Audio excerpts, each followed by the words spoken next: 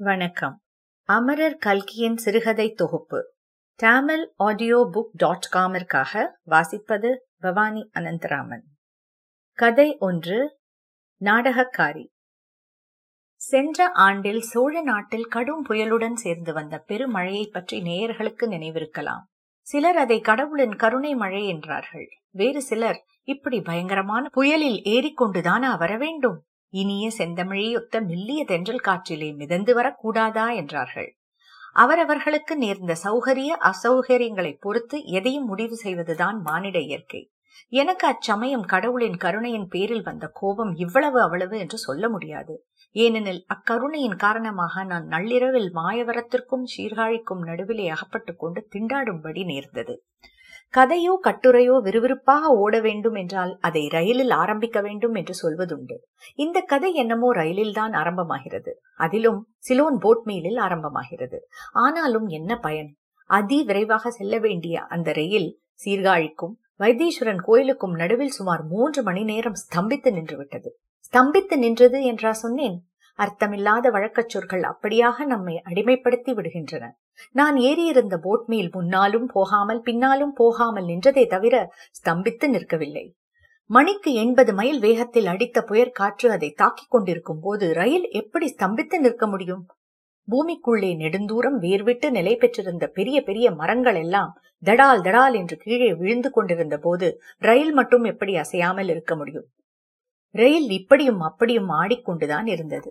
ரயிலுக்குள் இருந்தவர்களின் உயிர்களும் ஊசலாடிக் கொண்டிருந்தன. இப்படி 3 யுகம் போல கழிந்த 3 மணி நேரத்திற்கு பிறகு ரயில் பின்னோக்கி செல்ல தொடங்கியது. மிக மிக மெதுவாக ஊர்ந்து சென்று காலை 5 மணிக்கு மாயவரம் ரயில் நிலையத்தை அடைந்தது. சீர்காழிக்கும் கொள்ளிடத்திற்கும் நடுவில் ரயில் பாதை மிகவும் சேதமாகிவிட்டபடியால் இனி 3 நாள் அந்த பக்கம் ரயில் போவதற்கில்லை என்றும், சென்னைக்கு போகிறவர்கள் திருச்சி திரும்பி போய் அங்கிருந்து விருத்தாச்சலம் வழியாக போக வேண்டும் என்றும் மாயவரத்தில் சொன்னார்கள். இதனால் எனக்கு ஏற்பட்ட மனச்சோர்வுக்கு அளவில்லை. ஆண்டவன் கருணை இப்படியா நம்மை சோதிக்க வேண்டும் என்று கிளேசப்பட்டு கொண்டு திருச்சிக்கு திரும்பி போன முதல் ரயிலில் ஏறினேன். அற்ப அறிவு படைத்தவர்களாகிய மானிடர்கள் நன்மை என்று குதூகலிக்கிற காரியங்கள் பெருந்தீமையாக முடிகின்றன. அவர்கள் தீமை என்று நினைத்து வருந்தும் காரியங்களிலிருந்து எதிர்பாராத நன்மைகள் விளைகின்றன. ஏற்கனவே பலமுறை இந்த உண்மையை வாழ்க்கை அனுபவத்தில் கண்டிருந்தும் அச்சமயத்தில் மறந்து போனேன். ஐயம்பேட்டை ரயில் நிலையத்தை அடைந்த போதுதான் இருள் நீங்கி ஒளி உண்டாயிற்று. ஐயம்பேட்டை கந்தப்ப பிள்ளையும் அவருடைய தவில் வாத்தியமும் என் வண்டியில் ஏறி அமர்ந்ததும் அவருடைய தவில் வாத்தியத்தின் இடிமுழக்க நாதத்தை போலவே இறைவன் கருணையின் உண்மை இயல்பு என் உள்ளத்தில் வெடித்துக் கொண்டு உதயமாயிற்று. வருக வருக அகில பூமண்டல தவில் வாத்திய ஏக சக்கராதிபதியே வருக என்று முகமன் கூறி கந்தப்ப பிள்ளையை வரவேற்றேன். திருவழுந்தூர் சிவக்கொழுந்து, வீணை பவானி போன்ற அருமையான கதைகளை சொன்னவரை இம்மாதிரி சந்தர்ப்பத்தில் பார்த்தால் உற்சாகம் பீறிக்கொண்டு கிளம்புவதற்கு கேட்பானேன்? ரயிலும் உற்சாகமாக ஊதிக்கொண்டு கிளம்பியது. ஐயம்பேட்டை கந்தப்பனும் சென்னைக்குத்தான் வருகிறார் என்று அறிந்ததும் என் மனச்சோர்வெல்லாம் பறந்துவிட்டது. நான் சீர்காழி வரியில் போய் திண்டாடி விட்டு திரும்பியதை பற்றி சொன்னேன். அவர் புயலினால் அந்த பக்கத்தில் விளைந்த சேதங்களை பற்றி சொன்னார். பின்னர் இன்னல் கூட்டி இன்பமூட்டி இந்திர ஜால வித்தை காட்டி என்று முனகும் குரலில் பாடி நிரவல் செய்ய தொடங்கினார். திடீரென்று நிரவலை நிறுத்தி, ஆமாம், ஆண்டவனுக்கு இதெல்லாம் இந்திரஜால வித்தை, அனுபவிக்கிற நமக்கோ சொல்ல முடியாத அவஸ்தை என்று சொன்னார். ஏதோ ஒரு கதையை மனதில் வைத்துக் கொண்டுதான் இவர் இப்படி பேசுகிறார் என்று யூகித்துக் கொண்டேன். ஐயம்பேட்டை கந்தப்பன் தன் வாழ்க்கையில் கண்டு கேட்ட வரலாற்றைத்தான் சொல்லுவார். ஆனால் அந்த வரலாறு கதையை காட்டிலும் அதிசயமாக இருப்பது வழக்கம். அதனாலேயே கதை என்று குறிப்பிடுகிறேன். அவருடைய மனதில் உள்ளதை எப்படி வெளியே கொண்டு வருவது என்று யோசித்தேன். பிள்ளைவாள், நீங்கள் முன்னொரு தடவை சொன்ன வீண பவானி கதையை ரேடியோவில் நாடகமாக போட்டார்களே, கேட்டீர்களா என்றேன். உலக வாழ்க்கையே நாடகம். அதில் சிலர் அரங்க மேடையில் ஏறி நாடகம் ஆடுகிறார்கள். அப்படி ஆடும் நாடகக்காரர்கள், நாடகக்காரிகள் வாழ்க்கையிலும் எத்தனையோ நாடகங்கள் என்றார் கந்தப்பன்.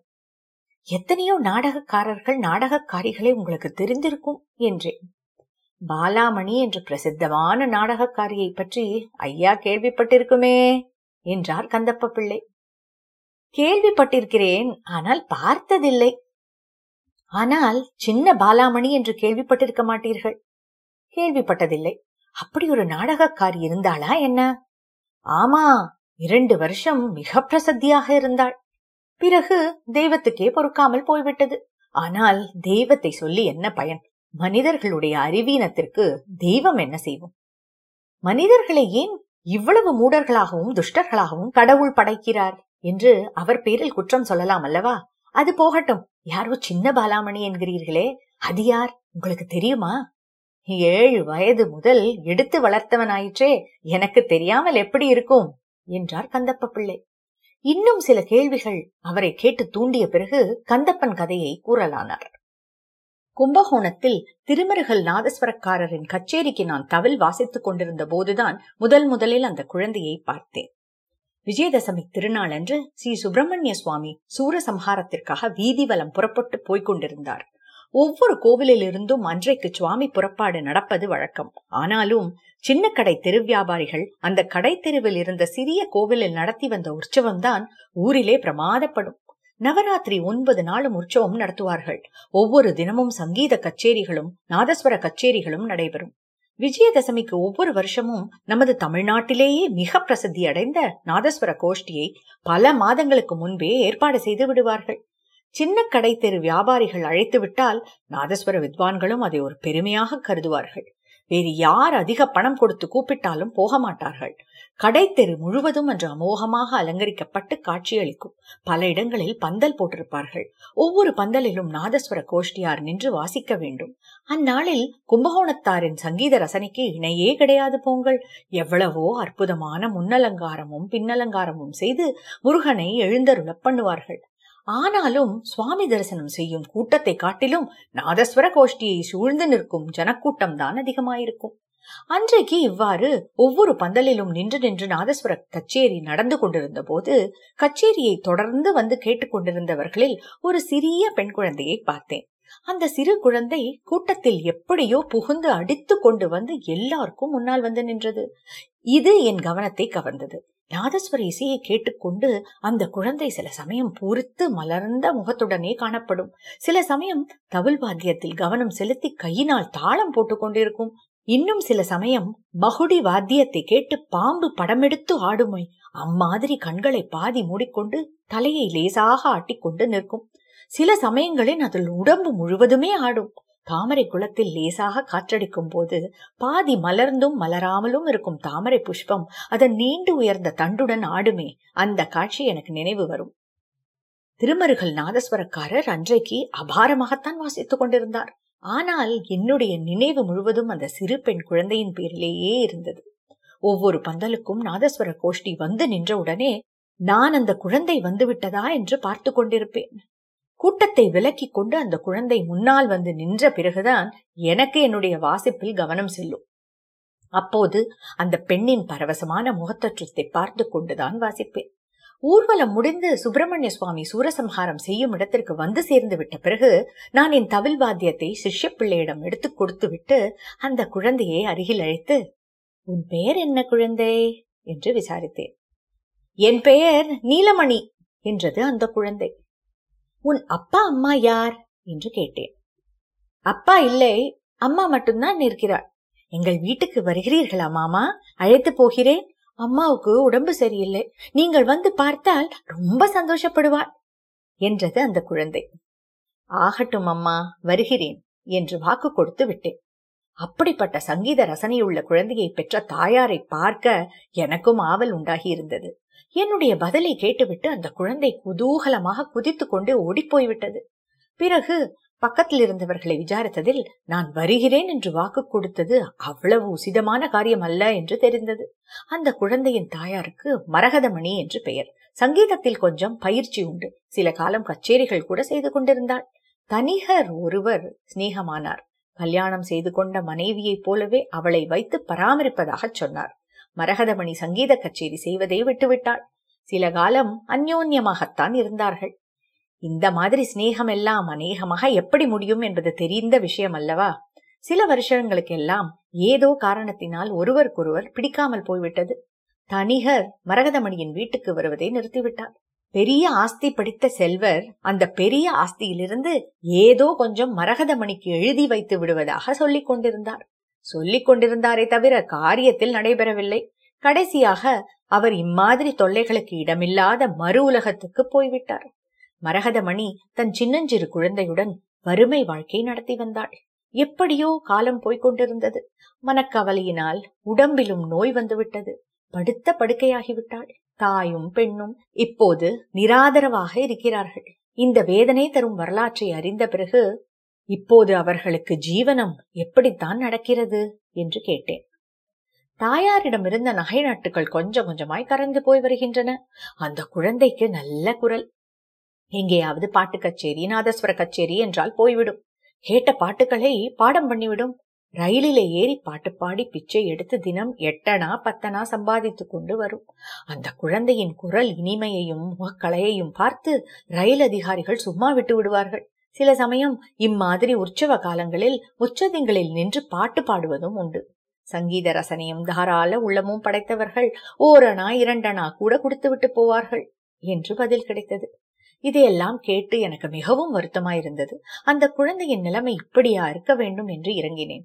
ஆனாலும் இம்மாதிரி இடங்களுக்கு உதவி செய்வதாக எண்ணி போனாலும் ஏதாவது சங்கடத்தில் வந்து முடியும் என்று நினைத்து அங்கே போகும் எண்ணத்தை விட்டுவிட்டேன்.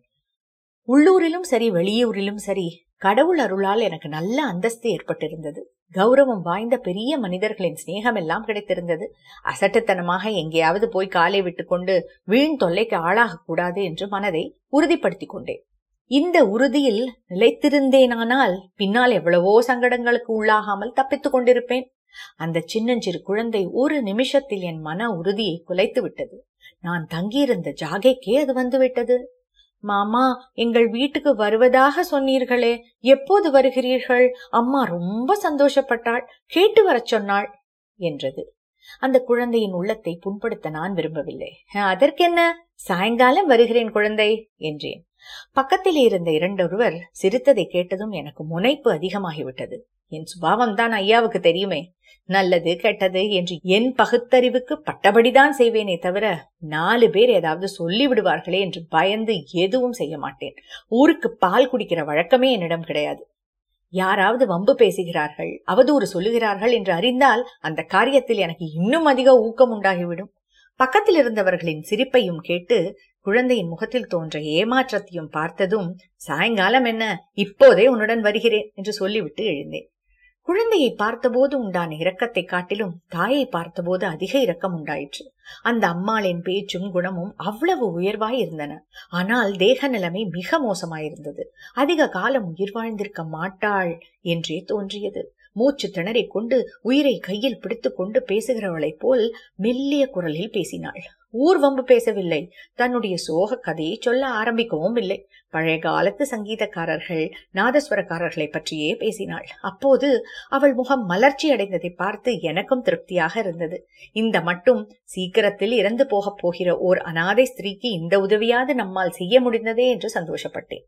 நீலமணி பக்கத்தில் உட்கார்ந்து வெகு சுவாரஸ்யமாக எங்கள் பேச்சுக்களை கேட்டுக்கொண்டிருந்தாள். விடை பெற்று புறப்பட வேண்டிய சமயம் நெருங்கிய போது நாசுக்காக வீட்டு செலவு பற்றி கவலைப்பட வேண்டாம் என்றும் எனக்கு தெரிந்த டாக்டரை அனுப்பி வைத்தியம் பார்க்க சொல்லதாகவும் கூறினேன். கடைசியாக, அம்மா, நீ எவ்வளவோ நன்றாயிருந்தவள், இப்போது இந்த கதிக்கு வந்து விட்டாய். ஆனாலும் இந்த குழந்தையை பிச்சை எடுக்க போகச் சொல்வதை மட்டும் நிறுத்திவிடு, பள்ளிக்கூடத்துக்கு அனுப்பு என்றேன். நானா போக சொல்கிறேன் ஐயா? வேண்டாம் வேண்டாம் என்றுதான் முட்டிக்கொள்கிறேன். கேட்காமல் போய் விடுகிறாள் என்று மரகதமணி கண்ணீர் ததும்ப கூறினாள். அப்போது நீலமணி, மாமா, நான் பிச்சை எடுக்க போவதா யார் உங்களுக்கு சொன்னார்கள் என்று கணீர் என்ற குரலில் கேட்டாள். நான் சிறிது திகைத்து போனேன். குழந்தையை பக்கத்தில் வைத்துக் கொண்டு இந்த பேச்சை எடுத்திருக்க கூடாது என்று எண்ணினேன். மறுபடியும் அந்த குழந்தை, ஏன் மாமா, பதில் சொல்லுங்கள், நான் பிச்சை எடுப்பதாக யார் சொன்னார்கள்? நான் ஒன்றும் பிச்சை எடுக்கவில்லை. கச்சேரி செய்து பணம் சம்பாதித்துக் கொண்டு வருகிறேன். 200 ரூபாய் 300 ரூபாய் வாங்கிக் கொண்டு பாடினால் அது மட்டும் கச்சேரியா? 2 அணா 3 அணான் வாங்கிக் கொண்டு பாடினால் அது பிச்சையா என்றாள். நான் அதற்கு பதில் சொல்ல முடியாமல் திணறிப் போனேன். என்னை அறியாமல் பூரிப்பு பொங்கி வந்தது. அவள் தாயாரின் முகத்திலும் கொஞ்சம் புன்னகையை கண்டேன். கலகலவென்று சிரித்துக் கொண்டே குழந்தையை கட்டி அணைத்துக் கொண்டு, நீ ரொம்ப கெட்டிக்கார பெண், பலே சமத்து, என்னுடன் வந்துவிடு, உன்னை பெரிய சங்கீதக்காரியாக்கி விடுகிறேன் என்றேன். அப்போது மரகதமணி, அப்படியே செய்யுங்கள் ஐயா, இவளை சமாளிக்க என்னால் முடியவில்லை, நீங்கள் அழைத்துக் கொண்டு போங்கள் என்றாள். பேச்சு வாக்கில் ஏதோ சொல்லி வைத்தேன். அவ்வாறு காரியத்தில் நடந்தேறும்படி கடவுள் செய்துவிட்டார். 6 மாதத்துக்கெல்லாம் மரகதமணி இறந்து போனாள். இந்த குழந்தை பட்ட துயரத்தை என்னால் சொல்ல முடியாது. நல்ல வேளையாக அச்சமயம் நான் கும்பகோணத்தில் இருக்கும்படி கடவுளின் அருள் இருந்தது. தாயின் ஈமக்கடன்களை முடித்துவிட்டு குழந்தையை என் வீட்டுக்கு அழைத்து கொண்டு போய் சேர்ந்தேன். முதலில் என் வீட்டைச் சேர்ந்தவர்கள் கொஞ்சம் அருவருப்பு காட்டினார்கள். யாரோ வீதியிலே திரிந்த பிச்சைக்கார பெண்ணை பிடித்து கொண்டு வந்து விட்டதாக முணுமுணுத்தார்கள். அதை நான் பொருட்படுத்தவில்லை. சில நாளைக்குள்ளேயே நிலைமை மாறிவிடும் என்று அறிந்திருந்தேன். குழந்தை நீலமணி என் குடும்பத்தாரை சொக்குப்பொடி போட்டு மயக்குவது போல மயக்கிவிட்டாள். அவளுடைய குறுகுறுப்பான கண்களும் சுறுசுறுப்பான நடத்தையும் மழலை பேச்சும் இனிய பாட்டும் எல்லோரையும் வசீகரித்து விட்டது. குழந்தையை கவனித்துக் கொள்ளுங்கள் என்று நான் சொல்ல வேண்டிய அவசியமே இல்லாமல் போய்விட்டது. அதற்கு பதிலாக நான் நீலமணியை எதற்காவது கண்டிக்கும்படி நேர்ந்தால் என் வீட்டில் எல்லோரும் என் பேரில் பாய ஆரம்பித்து விடுவார்கள். சிறு குழந்தைகளுக்கு அளவுக்கு மீறி செல்லம் கொடுப்பது தவறு என்பதை நான் அறிவேன். அப்படி இடம் கொடுத்து கெட்டு பாழாய் போன பெரிய மனிதர்கள் விட்டு குழந்தைகள் எத்தனையோ பேரையும் எனக்கு தெரியும். நீலமணியுடைய குழந்தை வாழ்க்கையை உத்தேசிக்கும் போது அவளை ரொம்பவும் கண்டித்து வளர்க்க வேண்டிய அவசியத்தையும் உணர்ந்திருந்தேன். ஆனாலும் ஒன்றும் பயன்படவில்லை. எனக்கே அந்த அநாதை குழந்தையை கண்டிக்க சாதாரணமாய் மனம் வருவதில்லை. எப்போதாவது அருமையாக அவளை கோபித்துக் கொண்டால் என் வீட்டில் எல்லோரும் என் பேரில் சண்டைக்கு வந்தார்கள். எப்படியோ குழந்தைக்கு நல்ல வார்த்தை சொல்லி தாஜா பண்ணி பள்ளிக்கூடத்திற்கு அனுப்பி வைத்தேன். வெகு நன்றாக படிப்பும் வந்து கொண்டிருந்தது. ஆனால் நடுவில் பழைய பழக்க வழக்கங்கள் வந்து கொண்டிருந்தன. திடீரென்று ஒரு நாள் பள்ளிக்கூடத்தில் இருந்து காணாமல் போய்விடுவாள். ஊரில் உற்சவம் ஏதாவது நடந்தால் அங்கே போய் வேடிக்கை பார்க்க போய்விடுவாள். பாட்டு பாடி காசு வாங்கவும் ஆரம்பித்து விடுவாள். சில சமயம் ரயில்வே நிலையத்துக்கு போய் ரயில் ஏறி பாடத் தொடங்கி விடுவாள். 2-3 ஸ்டேஷன் பாடிக்கொண்டு போய்விட்டு குழந்தையை காணுமே என்று எல்லோரும் கவலையுடன் தேடிக்கொண்டிருக்கும் சமயத்தில் கையில் 8 அணா 1 ரூபாய் காசுடன் திரும்பி வருவாள். நான் எவ்வளவோ சொல்லி பார்த்தேன். குழந்தை, நான் இந்த ஊரில் கௌரவமாய் வாழ்க்கை நடத்துகிறேன், என் மானத்தை வாங்காதே என்று அடிக்கடி எடுத்து சொன்னேன். நான் எங்கேயோ கிடந்து வந்தவள் என்றுதான் எல்லோருக்கும் தெரியுமே மாமா, உங்களுக்கு என்னால் கௌரவ குறைவு எப்படி ஏற்படும் என்று அவள் ஒரு சமயம் பதில் சொல்வாள். இன்னொரு சமயம், ஏன் மாமா, நீங்க கச்சேரிக்கு போய் 100-200 சம்பாதித்து கொண்டு வருகிறீர்களே, அதில் கௌரவ குறைவு ஒன்றும் இல்லையே. அதே போல நானும் எனக்கு தெரிந்த பாட்டை பாடி கச்சேரி செய்து என்னால் என்றதை சம்பாதித்துக் கொண்டு வருகிறேன், இதில் என்ன பிசகு என்பாள். இன்னும் ஏதாவது நான் கடுமையாக பேசிவிட்டால் ஒரு நாள் என் வீட்டை விட்டு ஊரை விட்டே ஓடிப்போய்விடப் போகிறாளே என்ற பயம் எனக்கு உண்டாகிவிட்டது. அதற்கு பிறகு நடக்கிறது நடக்கட்டும், கடவுள் இருக்கிறார் என்று விட்டுவிட்டேன். 7-8 வருஷ காலம் என் பராமரிப்பிலேயே நீலமணி வளர்ந்து வந்தாள். அந்த குழந்தைக்கு சங்கீதத்தில் இயற்கையாக உள்ள ஞானத்தை அறிந்திருந்தபடியால் பாட்டுவாத்தியார் வைத்து பாட்டு சொல்லிக் கொடுக்கவும் ஏற்பாடு செய்தேன். சங்கீதம் என்னமோ அவளுக்கு நன்றாகத்தான் வந்தது. ஆனால் பாட்டுவாத்தியார்களோடு எப்போதும் சண்டைதான். சரளி வரிசை, கீதம், வர்ணம் என்று வரிசை கிரமமாக பாட்டு ஆரம்பிப்பார். அவைகளை எல்லாம் நீலமணி சரியாக பாடம் பண்ண மாட்டாள். அந்த கீர்த்தனத்தை சொல்லிக் கொடுங்கள், இந்த பாட்டை பாடி காட்டுங்கள் என்று ஆரம்பித்து விடுவாள். பாட்டுவாத்தியார்களுக்கு போதும் என்று ஆகிவிடும். இந்த பெண்ணுக்கு சொல்லிக் கொடுக்க எங்களால் ஆகாது என்று போய்விடுவார்கள். இம்மாதிரி 5 பாட்டுவாத்தியார்கள் மாற வேண்டியதாயிற்று. நானும் சில சமயம் சொல்லிக் கொடுக்க பார்ப்பேன். அதாவது சொல்லிக் கொடுக்கிற பாவனையாக நீலமணியை பாடச் சொல்லி கேட்பேன். பாட்டுவாத்தியார்கள் கெட்டார்கள். இந்த குழந்தைக்கு வந்திருக்கிற சங்கீதம் வேறு யாருக்கு வந்திருக்கிறது? பெரிய பெரிய வித்வான்கள் பிரமிக்கும்படியான பாட்டு அல்லவா இது? சங்கீத தெய்வத்தின் அருளினால் வந்த சங்கீதம் அல்லவா இது என்று மனதில் எண்ணிக்கொள்வேன். வெளிப்படையாக சொன்னால் குழந்தை கொஞ்சம் முறையாக கற்பதும் நின்றுவிடப் போகிறதே என்று பயந்து மனத்திற்குள்ளேயே வைத்துக் கொள்வேன். நீலமணிக்கு 17 வயது ஆயிற்று. இந்த பெண்ணை இனிமேல் என்ன செய்வது என்ற கவலை என் மனத்தில் உண்டாகத் தொடங்கியது. இந்த நிலைமையில் நான் யாழ்ப்பாணத்திற்கு ஒரு கச்சேரிக்கு போகும்படி நேரிட்டது. யாழ்ப்பாணத்துக்காரர்கள் நல்ல சங்கீத ரசிகர்கள் என்பது உங்களுக்கு தெரிந்ததுதானே. சங்கீதத்திலேயும் நாதஸ்வர சங்கீதத்தில் அவர்களுக்கு மோகம் அதிகம். வேண்டியவர்கள் வேண்டாதவர்கள் என்று வேற்றுமை மனோபாவம் அவர்களிடம் கிடையாது. தமிழ்நாட்டிலிருந்து பிரபல நாதஸ்வர வித்வான்கள் எல்லாரையும் அடிக்கடி கோயில் உற்சவங்களுக்கு வரவழைப்பார்கள். எல்லோருடைய வாசிப்பையும் நன்றாக கேட்டு ஆனந்திப்பார்கள். நாதஸ்வர வித்வான் யாரை கூப்பிட்டாலும் தவிலுக்கு மட்டும் தவறாமல் என்னை கூப்பிடுவார்கள். என் குடும்பத்தார் அடிக்கடி தங்களையும் ஒருமுறை இலங்கைக்கு அழைத்து போகும்படி கேட்பதுண்டு. நானும் ஆகட்டும் ஆகட்டும் என்று தட்டி கழித்து வந்தேன். இந்த தடவை 3 உற்சவ கச்சேரிகள் சேர்ந்தார் போல வந்தபடியால் சுமார் 20 நாள் வரை இலங்கையில் நான் தங்க வேண்டியதாய் இருந்தது. குடும்பத்தை அழைத்து போவதற்கு இதைவிட நல்ல சந்தர்ப்பம் கிடைக்காது என்று எண்ணி எல்லோருமாக போக தீர்மானித்தோம். சில காலமாக நீலமணி மிக்க உற்சாக குறைவுடன் கிறுக்க பிடித்தவள் போல் இருந்தாள். ஒரு நாள் நம்முடைய மானத்தை வாங்கிவிட்டு ஓடி போய் விடுவாளோ என்று கூட எண்ணினேன். உண்மையை சொல்ல போனால் நீலமணியை உத்தேசித்தே குடும்பம் முழுவதையும் அழைத்து போக முடிவு செய்தேன். இலங்கை பிரயாண செய்தி அறிந்ததும் நீலமணி உற்சாகமடைந்தாள். பிரயாணம் என்றைக்கு மாமா என்று அடிக்கடி கேட்டு துளைத்துக் கொண்டிருந்தாள். கடைசியாக பிரயாண நாளும் வந்தது. இந்த காலத்தை போல ஆகாச விமானத்தில் ஏறி சில மணி நேரத்தில் இலங்கை போகி இறங்குகிற வசதி அப்போது கிடையாது. பிரயாணத்தில் எவ்வளவோ அசௌகரியங்கள் இருந்தன. சில சமயம் நரக வேதனையாகவே இருந்தது. எங்கள் கோஷ்டியில் அசௌகரியம் ஒன்றையும் பொருட்படுத்தாமல் ஒரே உற்சாகத்துடன் இருந்தவள் நீலமணி ஒருத்திதான். இதன் காரணம் எனக்கு பின்னால் தெரிந்தது. நீலமணியின் தாயார் மரகதமணி அம்மாள் சந்தோஷமாக வாழ்ந்த நாளில் அவளும் நீலமணியின் தகப்பனாரும் இலங்கைக்கு வந்திருந்தார்களாம். அந்த அழகான தீவில் பல இடங்களுக்கு போயிருந்தார்களாம். அங்கே அவர்கள் பார்த்த அதிசயங்களை எல்லாம் பற்றி அடிக்கடி மரகதமணி தன் அருமை மகளுக்கு சொல்வதுண்டாம்.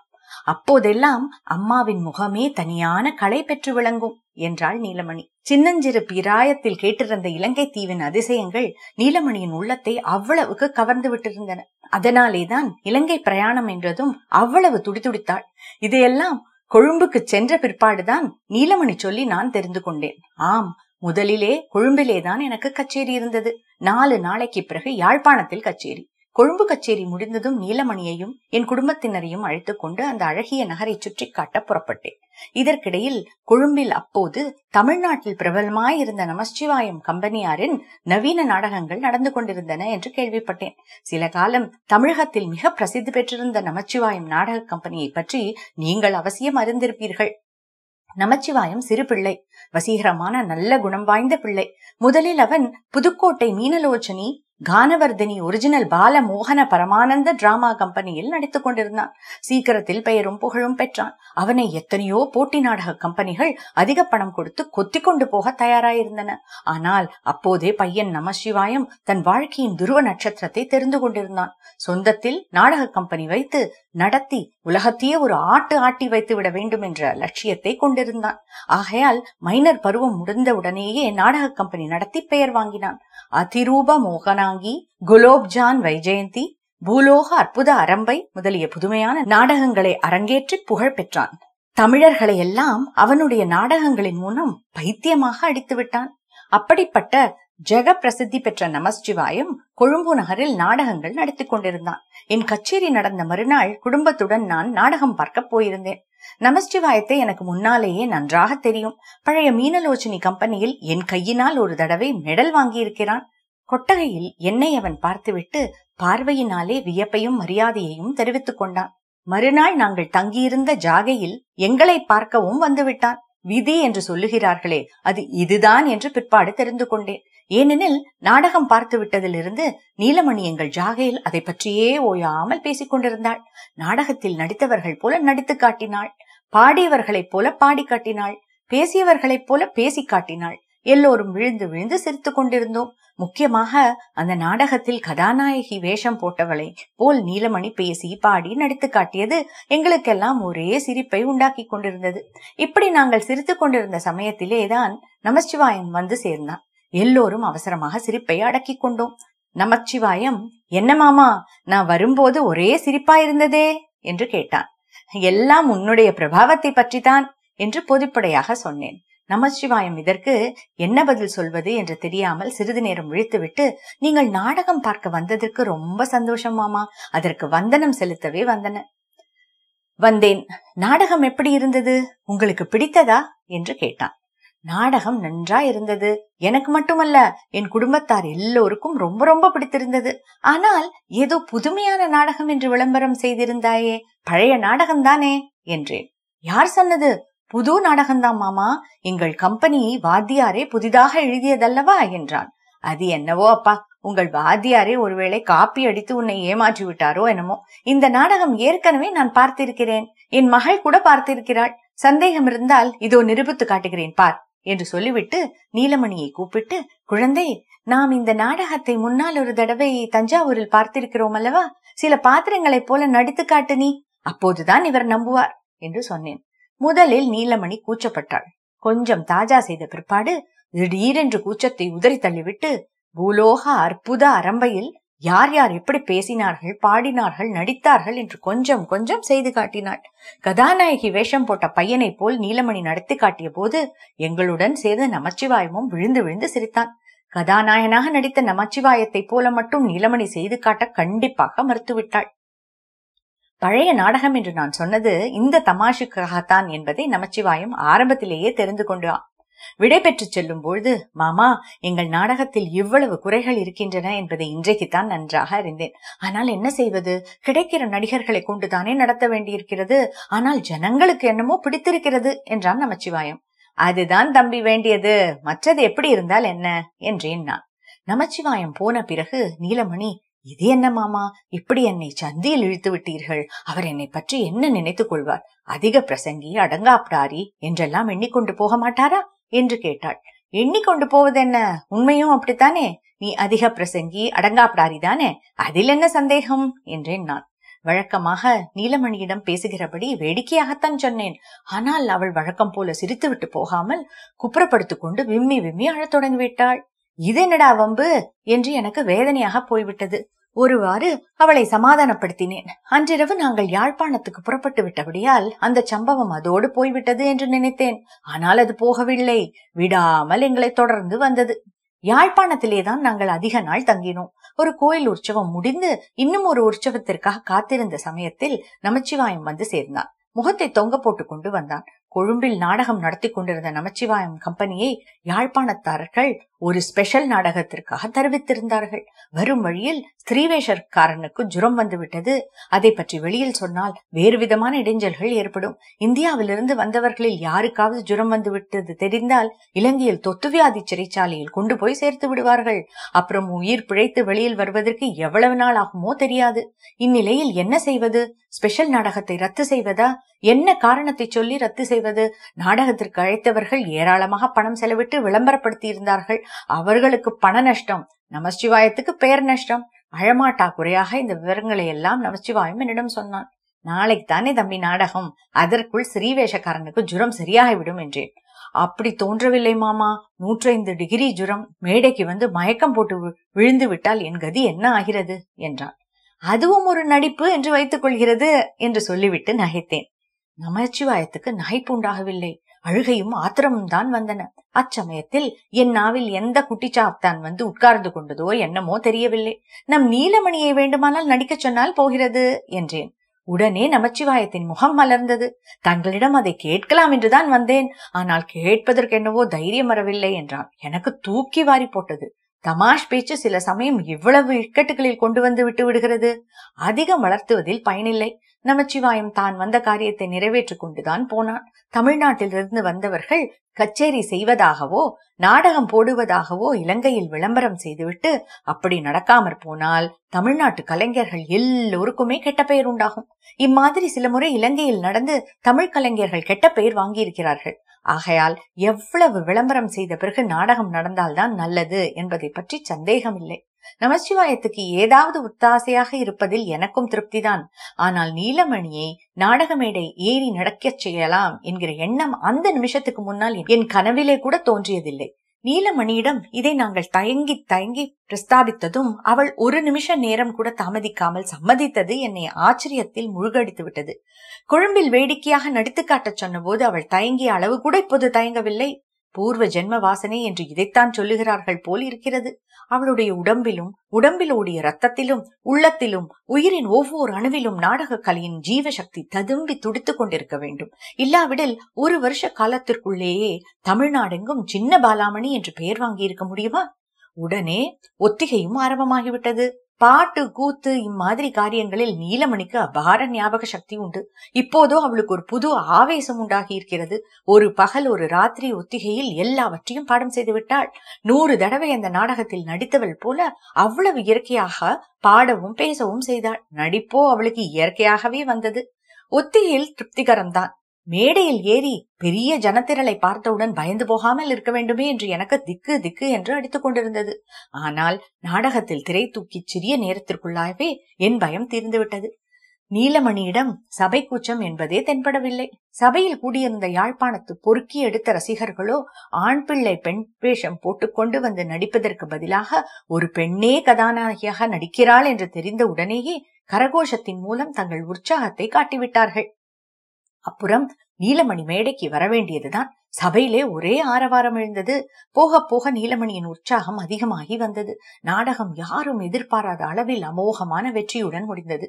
மறுநாள் நமச்சிவாயம் என்னிடம் வந்து, மாமா, என் மானத்தை காப்பாற்றினீர்கள் என்று காலை தொட்டு கண்ணில் ஒத்திக்கொண்டு ஆனந்த கண்ணீர் சொரிந்தான்.